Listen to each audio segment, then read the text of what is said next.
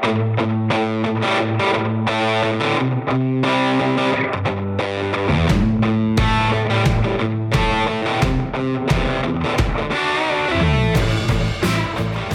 guys, today we're talking to executive producer Ryan Sufrin.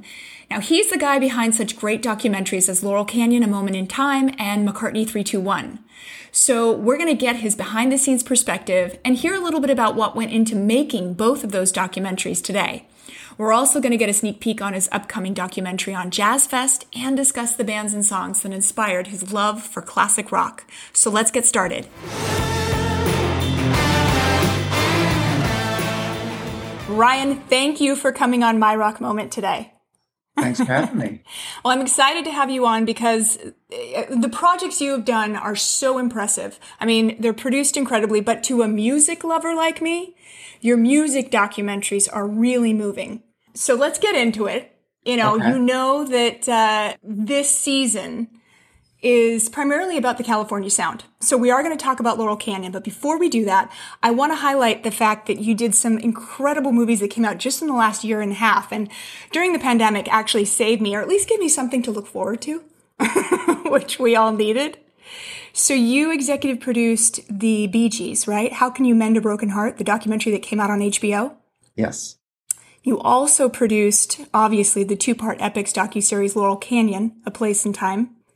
Yes. And on Hulu right now, you executive produce the McCartney 321 with Rick Rubin. Correct. Okay, we have to get into that because that blew my mind. Well, the crappy thing about the pandemic is we didn't do a single screening of any of those films. And part of like being a filmmaker is you toil away making these things and you look forward to the day where you get to go and sit in a theater with an audience. Sure. And none of those had screenings, which, it's like, woe is me. It's like, I'm not, But there's got to be something to be said for sitting in a theater with everyone and watching them experience it for the first time. Exactly. Because otherwise you're just watching this thing over and over again by yourself or, with your collaborators. And the whole point is to bring it to an audience. And it's so strange to have now put out like three things during the pandemic and not have any of them get that audience feedback. So, I mean, it's great that people seem to really have responded positively to them, and I'm incredibly proud to be involved with these projects. But it's been a weird experience to not get that payback of bringing it to the, I can't imagine that sitting down in a movie theater and really gauging, the audience's reaction, vibing off the reaction, and just getting some sort of idea of how it's affecting them is really a high point in the movie making process. It's the point, I get it. Well, I also read in the news, and this is exciting, that you have another Epix music docu-series coming out, Mr. A and Mr. M, the story of A&M Records. Yes. And that's coming out in December. Now, that chronicles the story of Herb Alpert and Jerry Moss. Are you going to get to have a screening there?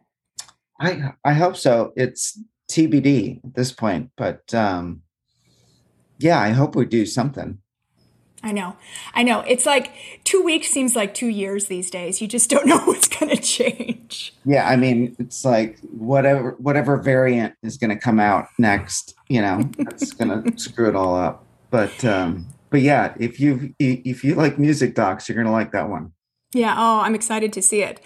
So with all these projects under your belt, one would have to think that you're a big music fan or rock fan. I am definitely a big music fan. My obsession with making music docs is because I was never good enough to be a musician. So I get to play with music in telling stories about music, and musicians. Wait a second. Was there some sort of past venture as a musician? Past failed venture as a musician?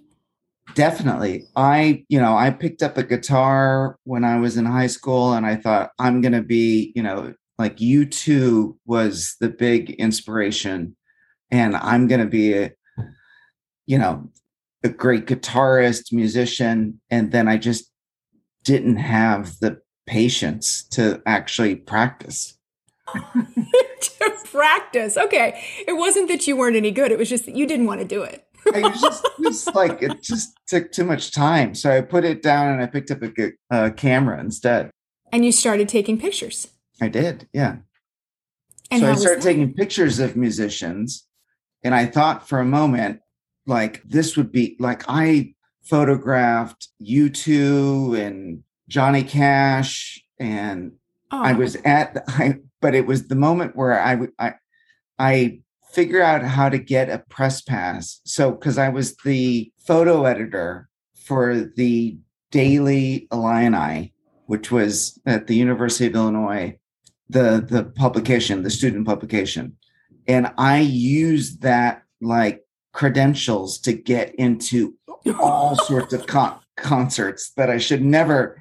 And I got to shoot the Rolling Stones opening their tour no. at Soldier Field, and it was such a coup. There was no reason I should have been there, but I was able to find my way to be on this little stage photographing, Mick Jagger and the Stones, and I was with all of these old dudes who just looked completely unhappy, and I was like, I don't think I want this job. I don't think I want to do what they're doing.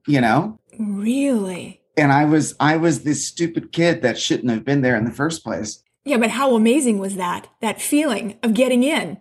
I mean, it was to turn around and look out at 60,000 people or 80,000 people, whatever it was. It was like, I definitely got that rush of like what it's like to perform. Hmm. But I also felt like they're not here for me.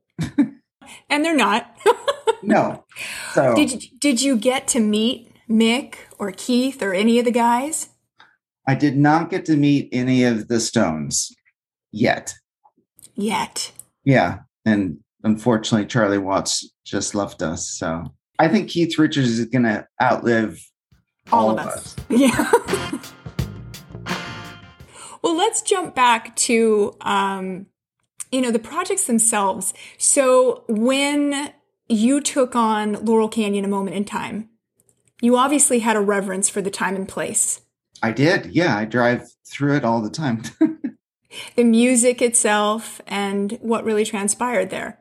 You were intimately connected to it. Yes. So, I mean, that's a perfect example so that project was supposed to be a scripted project at Amblin Television. Oh. And they decided, it's not working as a TV show.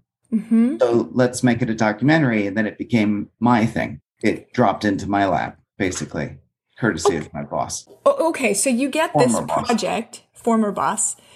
You get this project. What goes into producing a documentary like Laurel Canyon? For those of us not in the industry, I mean, where do you even start?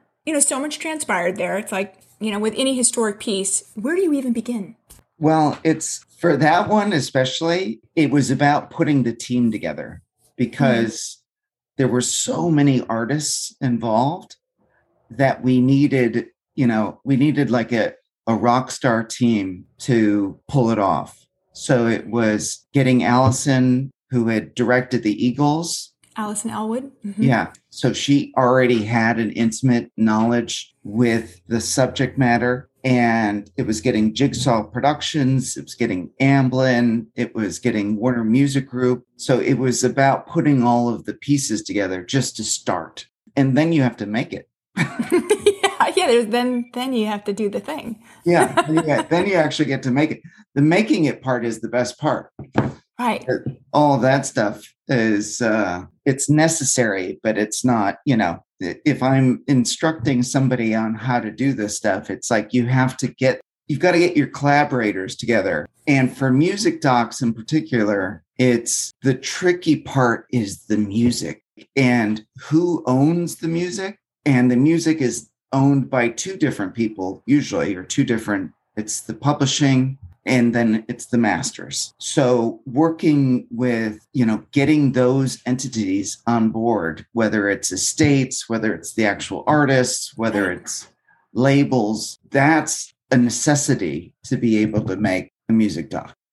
So you get these elements together, you've got the music, you sit down with your team and you think, all right, here are all the artists we want to go after and we want to be included in this documentary. And I'm sure that there are some artists that maybe don't want to be included or don't want to do on-camera interviews. How did you kind of craft that all together and create this storyline, this narrative? Sorry, we have to put this in layman's terms because not my world.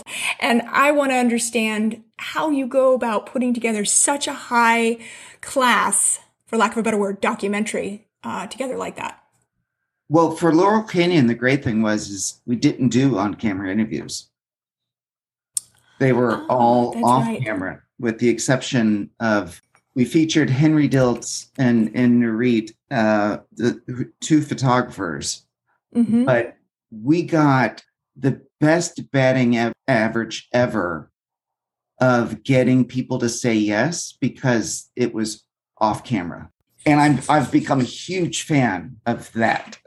Like pulling old interviews and footage and things like that, rather than sitting down in a room with them. Because that's how you can work in, Jim Morrison and sure, Mama Cass talking alongside Jackson Browne and Joni Mitchell, and you kind of don't know like who did we interview and who didn't we interview. And that was the point from the beginning, was let's make this an immersive experience. Like, let's not have this be talking heads docs, and I've produced several talking heads docs, like nothing against having interviews with people on camera, but I have become a huge fan of challenging yourself to figure out how to do it without cutting to the interview. Right. Well, no, it was so immersive. And this footage that you guys found was incredible. And I can only think that there had to have been some great stuff that you found that wound up on the cutting room floor. Well, there always is, I mean, Henry Diltz alone, as you know, has the most crazy extensive collection of photographs. Oh, yeah. And so just being able to figure out which one to choose, it's like there is so much stuff that guy has shot, I know. I personally have a reverence for that time and all the great music that came out of it. And there's so many documentaries, that touch on it here and there. And you guys really did a great job of bringing it all together and really one cohesive, 2-part series. And I thought, God, they did that so well and nothing was left out. To me, you hit all the tangible points of the history of that time, that 1965 to 1975. And when you end it with Crosby's, him talking about there are moments in time that cannot be explained. And he talks about, the Renaissance in Italy, and he talks about France in the 30s or Paris in the 30s. And then he talks about in Los Angeles, 65 to 75. You're reminding me of how hard it was to get Crosby to do an interview. But yeah, I mean, that's the whole point. I mean, and I think that there's something amazing about, it's not just Laurel Canyon. I mean,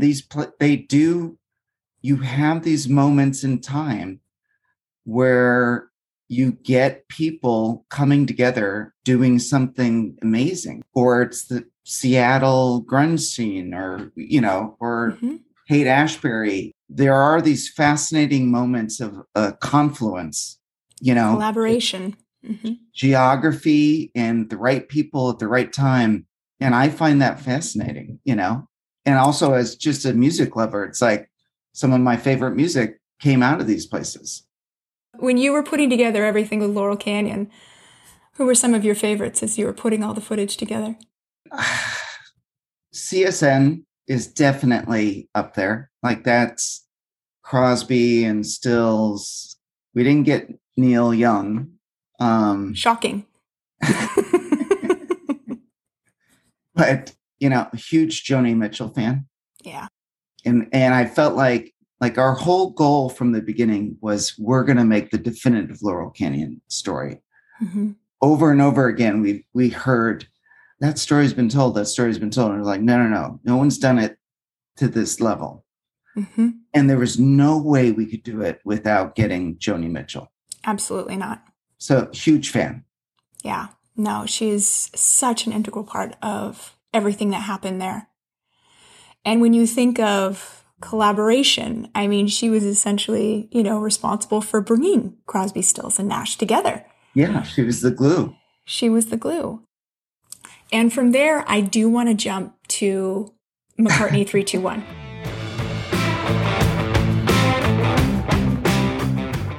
Okay, so I have to ask you, first of all, about the aesthetic. What made you want to do it all in black and white? Well, it's not necessarily, it wasn't my decision outright, but it just felt like that felt right. And I think it was Rick's decision to have it be in black and white.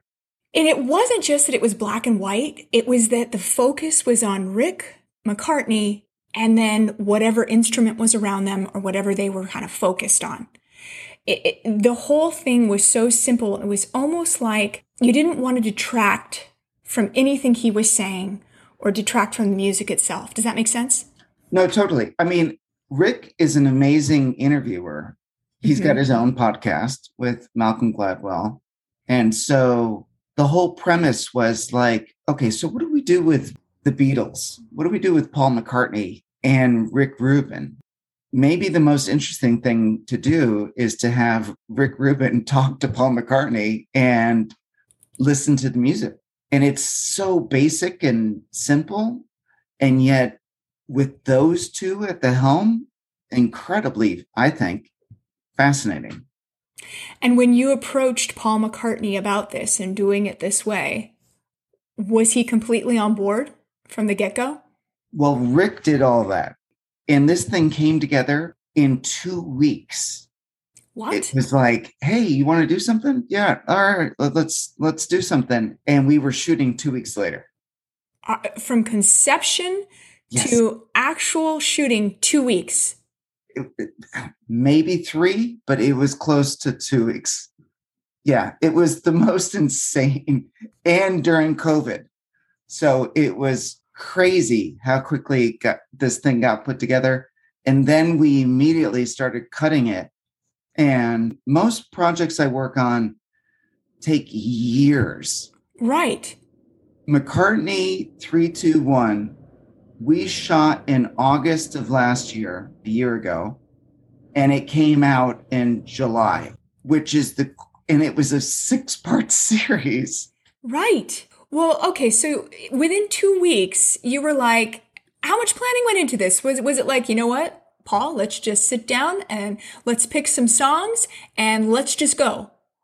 I mean, it was everybody on deck. It was full on, It was definitely a stressful 2 weeks. Right. But, as in all fairness, as an executive producer, as opposed to director or producer, I wasn't necessarily in the trenches as much as my collaborators were. So other people had to figure it out. Well, what about the tracks themselves that were discussed? Who chose those? Paul? Rick. Rick did. Yeah. Okay.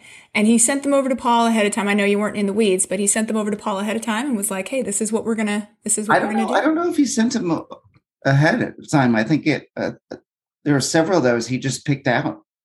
Really? But that was the first time those tracks have left Abbey Road Studios. So, oh my gosh. And it was probably the first time Paul has listened to any of that stuff since they actually made it, which is why you get that, you see him reacting to this stuff that he made 50 years ago.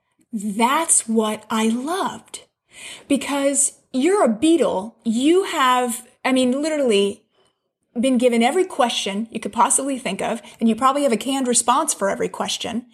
And watching his face, Rick Rubin playing him something, or Rick Rubin reading a quote from Lennon or whatever it was, all of these things happening for the first time for Paul, that was priceless to me. No, and that's part of the genius of it, because obviously Paul McCartney's been asked every Beatles question ever. Yes. And this was a way to spur a different response or a different story that isn't the canned story. Right.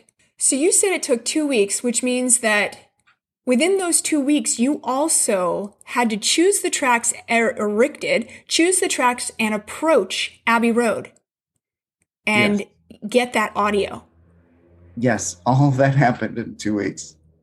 That is incredible to me. So, and maybe you don't even know the answer to this, but did Rick know what he was looking for? Did he approach them and say, look, these are the tracks we want to highlight? I want to see. Rick Rubin is the biggest Beatles fan in the world, probably. So he knew what he wanted to talk about. And how long did the shoot take? 2 days. Just 2 days? Yeah. Are there going to be any follow-ups to it? No, I think we did it all. Maybe 654 or something. I mean, you did it all in 2 weeks. You could do it again, right? Well, I'd like to do it again with somebody else, maybe. Yeah, most definitely. So the stories that he told behind each song were absolutely fascinating. For you personally, were there any that stood out? The most important moment for me is A Day in the Life. Mm. And the idea of this huge swell of music, and hearing, for me, the first time how involved McCartney was in this craziness of what they were doing with this huge orchestra. Mm-hmm. And that's also that's the end of the Beatles story. Yeah. And the fact that we got to end with that was something I was incredibly happy with. Whenever I think about the Beatles, I marvel at how these four musicians that were just superb musicians that all went on to have, incredibly successful solo careers, all came together. And you talk about a moment in time. I mean, that was like lightning in a bottle. And to hear Paul speak so intimately about how some of these songs were crafted, and what was happening in the studio and how they were all vibing off each other and how they gave each other very candid feedback, I thought was so interesting. And I've always been fascinated with the dynamic of him and Lennon. They both were these superb musicians writing songs, infusing their ideas. I think the best line, or one of the best lines from Paul is, I was just working with this guy named John. Now I realize I was working with John Lennon. Right. And I feel like the more distance there is, that, if there was animosity, like Paul is giving John his due, and the two of them together is the reason the Beatles were the Beatles, 100%. Oh, but 100%. Also what I love about this is that Ringo is a part of this story, Yes. And so is George. It's not just Paul and John. The reason, and these guys were 20 something. I know, they were babies. They made young. all this music in their 20s. That's the thing that's so astounding. I mean, their career, they left their mark on the world. I mean, when you're a Beatle, you're an institution, but their career was what? Really 8 years? Yeah. What they did in 8 years. Now, things were very different back then in that I know bands made money by producing albums, by putting out albums rather than touring the way it is back now. Then because they changed things too. There was no Beatle, equation that they were fitting into. They were their own thing, and they changed the world in a decade. They changed the world in a decade, and their sound evolved several times over in that short decade. Totally. They didn't want to do the same thing 2 times in a row. No, they didn't. And things were changing so much just within the world that they would have become obsolete. And the episode that I actually recorded just recently we deep dive into the California sound, and we touch very heavily on the surf sound and the Beach Boys and Brian Wilson. And we talk about how when the Beatles came out, it literally knocked down Brian Wilson, gave him an absolute panic attack, because he knew this is where the sound was going. This is where rock was going, and he was going to have to evolve and innovate or die. And then he threw down and they made Pet Sounds. And then they made Pet Sounds, but that was only because he had been pushed by the Beatles. Rubber Soul came out, scared him to death. Revolver was a big one in its own right. And then he pushed forward and he made Pet Sounds. And as a result of Pet Sounds, the Beatles were listening to him. And they made Sgt. Pepper. Exactly. So it's this evolution of music. I love that idea of artists pushing artists. Oh, it's like yeah. I watch other films and documentaries and whatnot, and it's like, okay, God damn, that was really good. I want to do something better. Mm-hmm. The way that the artists pushed each other, though, back then, I also feel like that's a moment in time. I don't know if we're seeing that as much these days. And then that's because maybe there's so many different outlets for music. It's hard to have a singular focus at times on one band. But back then, you got your songs on the radio, AM radio. I mean, come on. That was it. I mean, look, I'm not a musician, so I can't speak to the music game, and there's clearly a ton of music out there, which I think is a great thing as a music lover. But as a filmmaker, I think you still throw down and try to elevate your game, or, compare yourself to what other people are doing out there. And I don't think there's, even though there's a gazillion streaming platforms and everything for stuff to come out, I still think you're aware of what's good. 100%. I guess I'm just focusing on the magic of that time and these seminal albums that came out and how they affected each other, how they influenced each other. I mean, I don't know if we're ever going to see something like that again, at least in the music world. No, we're definitely going to see it again. That's the thing. That's the whole idea of, like, it probably won't be in LA. Like, it'll be somewhere else. Some little pocket of people are going to come together and do something amazing. Like, that keeps happening over and over and over again. So it does. I definitely think we're going to see it again. I don't know where, if I could find out where, I'd start filming now. Yeah.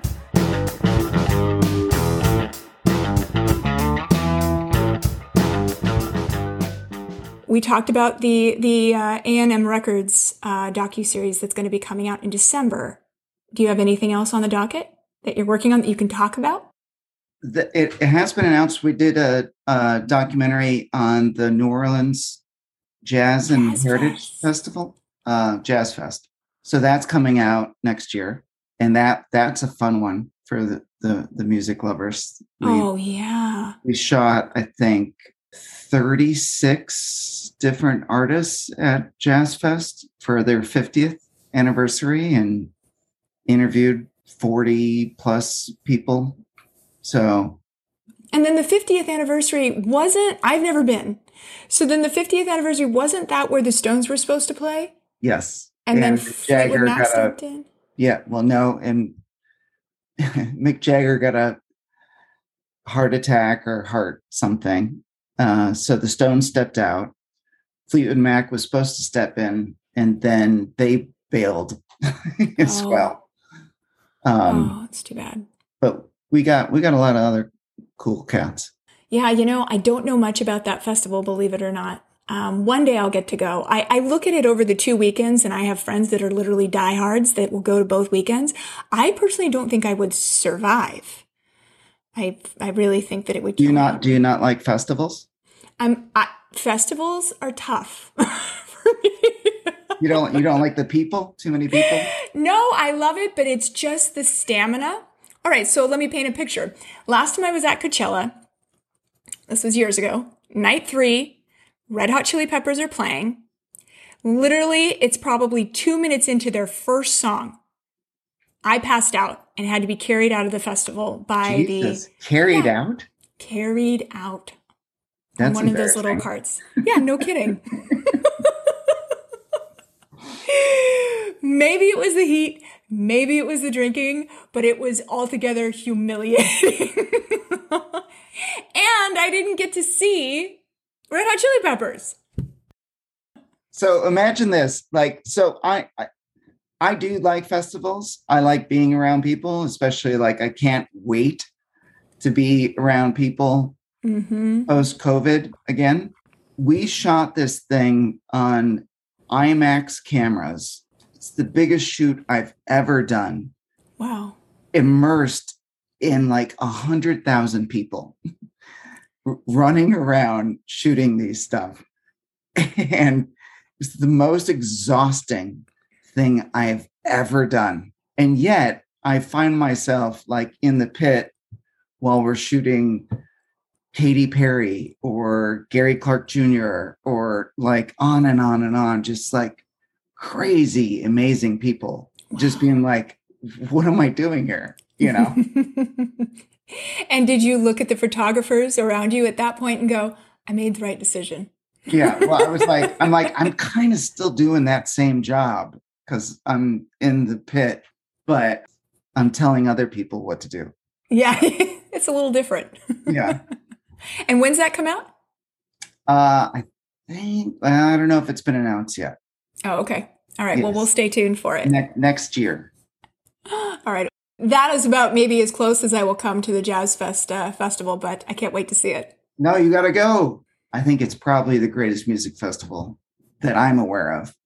The story we tell in the film is the story of New Orleans and the culture and how it birthed so much of this music. Jazz, blues, all of that is just connected to Cajun. Like it all goes back to New Orleans. And it's like, why this place? All right, now I really want to go. Let's do another one of these from there. Yes. Yes. Let's do another one of these from there. That would be, excuse my language, so fucking rad. Yes. I would love that. Well, I know some people there now. Yeah, I'm sure you do. Courtesy of having worked on this thing for a couple of years. All right. Well, a couple last questions before I let you go. All right. Just, it's all about you right now. It's all about you. 3 songs. 3 of your favorite classic rock songs that maybe inspired you growing up or blew your mind growing up. It's touched you in some way. My first favorite rock album was Zendada Mandada by The Police. And this, it's a silly song, but the song that sticks out is do do do da da da. That's like, all I want to say to you. I probably listened to that album countless times on vinyl in my parents' basement. I think I have to add Queen and Another One Bites the Dust. Like my dad my dad saw Queen, I think like 3 times in concert, like huge Queen fan. And there was something about that, just that beat, that boom, boom. Mm-hmm. And then I absolutely have to list U2, who's like my favorite band. And I would say I still haven't found what I'm looking for. That's such a great song.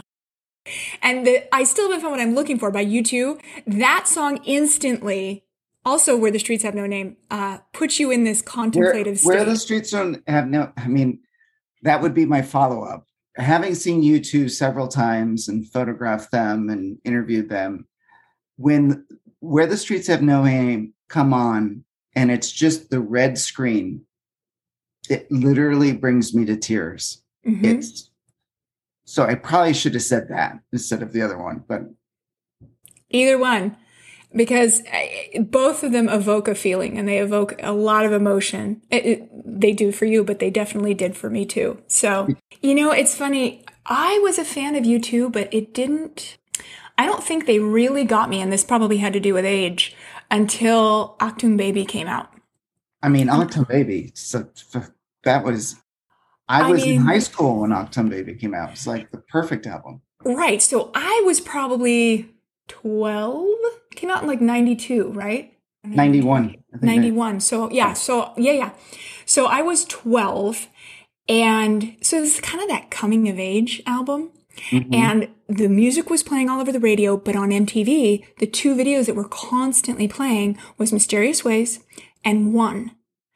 And I think I mentioned this before, actually, because it was a moment for me watching One, the music video, and looking at Bono. And I'm like, oh no, I like boys. Like this was like, that was your moment of like, that was my moment. And I've talked about it before, but he's sitting there at the bar and he got his drink and he looks all forlorn and he's had this broken heart and he keeps running his hands through that hair of his. And I'm like, 12-year-old girl getting hot? Come on.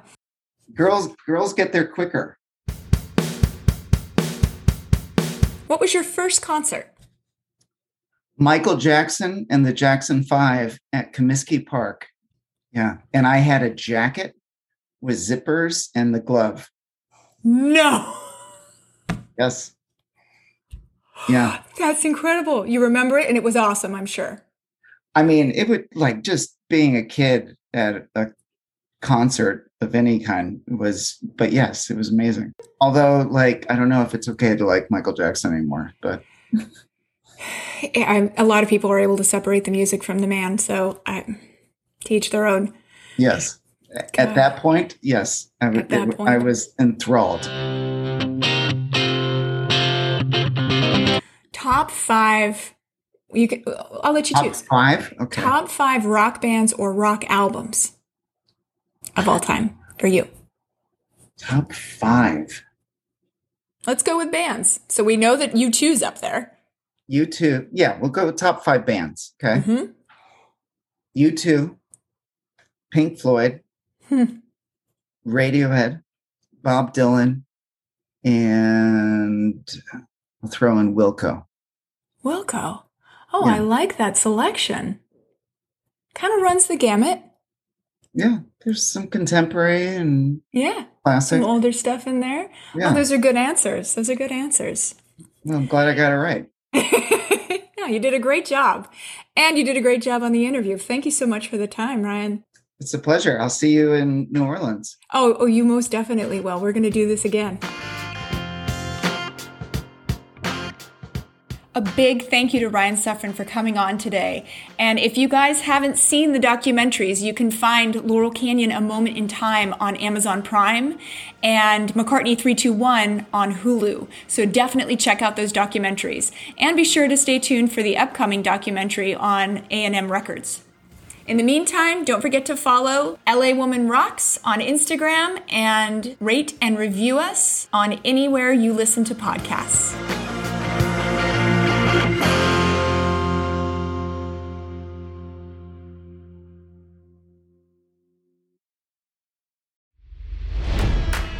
It's NFL draft season, and that means it's time to start thinking about fantasy football.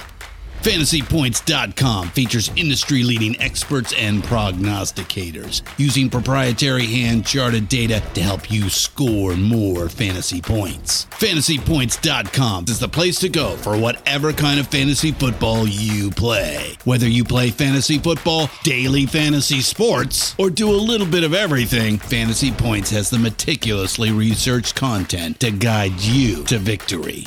And why wait for the fall? Fantasy Points also covers the new spring football league, the UFL. Join the guru, John Hansen, Scott Barrett, Joe Dolan, and other massive names in the fantasy football universe with an exclusive offer. Use code Pantheon for 15% off any Fantasy Points package, including the all-in package, with access to every article, tool, and data nugget that Fantasy Points has to offer. That's fantasypoints.com and code Pantheon for 15% off at Fantasy Points. Fantasypoints.com, code Pantheon. Score more fantasy points.